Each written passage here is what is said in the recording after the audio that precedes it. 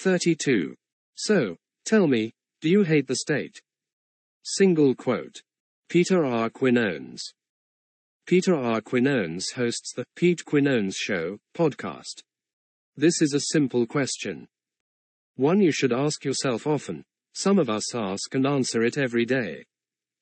Murray Rothbard's short article quoted in the title is a masterpiece, but was written in 1977. The last remnants of the gold standard had just been done away with, and the remaining diplomats in Vietnam, had come home a couple years prior. We are living in a different world, but the question is as relevant today as it was in 1977, maybe a little more so. Afghanistan is the longest war in American history and is responsible for the death, maiming and torture of countless tens of thousands of Afghans. That number could be over 100,000, and the people who started it, and refused to end it, will make sure we never know the real total. The Americans who are sent to fight in Afghanistan suffer the same fate, killed, maimed and sometimes tortured. Oftentimes that torture is mental, in some cases caused by following orders of the state, and has resulted in 22 veterans a day committing suicide. Of course, those veterans not only served in Afghanistan, but also Iraq, Syria, Somalia, Ethiopia and on and on. No matter what you've been told, soldiers aren't peacekeepers. They serve one purpose: expansion of elitists' power. By defending and supporting the state, you defend what soldiers are sent there to do. Many Americans continue to be locked down in their homes. Businesses have been forced to close or operate using guidelines that make it impossible to remain open. It's a private business, bro, they can do what they want. Except open, I guess.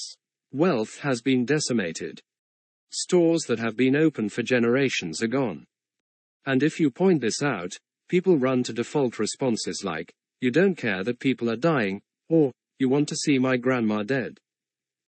But when peer-reviewed studies disputing that lockdowns had any effect are highlighted by cathedral news outlets, they're ignored. The experts are telling you they got it wrong, but they're not apologizing. Why?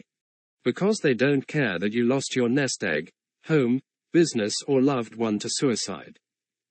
By defending and supporting the state, you defend the experts who did this. So, they got the lockdowns wrong. The masks are shown to be ineffective. And it has been 10 months of a 2-week lockdown to flatten the curve. After all of the chaos and guessing on their part. After governors sent the infected back into nursing homes to spread the virus to the demographic most affected by it. After every measure they took harmed people more than it helped. They expect us to trust a rushed-to-market vaccine developed by companies who suffer no liability if it's ineffective or harmful. And this is where libertarians, anarchists, whatever drop the ball.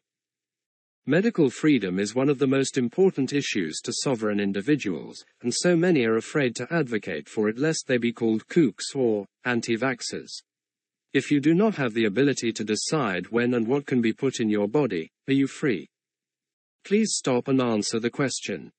I don't care that the state exists and claims ownership over the commons. That's just autistic, libertarian BS. Are you really free if you can be forced to accept something into your body you don't want there? Maybe ask a rape victim. But it's a private corporation requiring it. Shut the hell up. By defending and supporting the state, you defend its ability to force anything it wishes into your body and use private companies to do it. I could go on and on with examples, but I hope these hit close enough to home. Most people know someone lost, hurt or traumatized by the terror wars. Many know, or are themselves, the people destroyed financially and or emotionally by the lockdowns. And I hope most of you are questioning a vaccine that would almost assuredly have gone through several more trials and tests even in a libertarian society. Again, do you hate the state? Do you see costumed morons running around the Capitol building where all of these horrors are planned and clutch at your pearls? If you do, if that's your first impulse, you're on the side of the blood-soaked monsters. Why would you want to be there?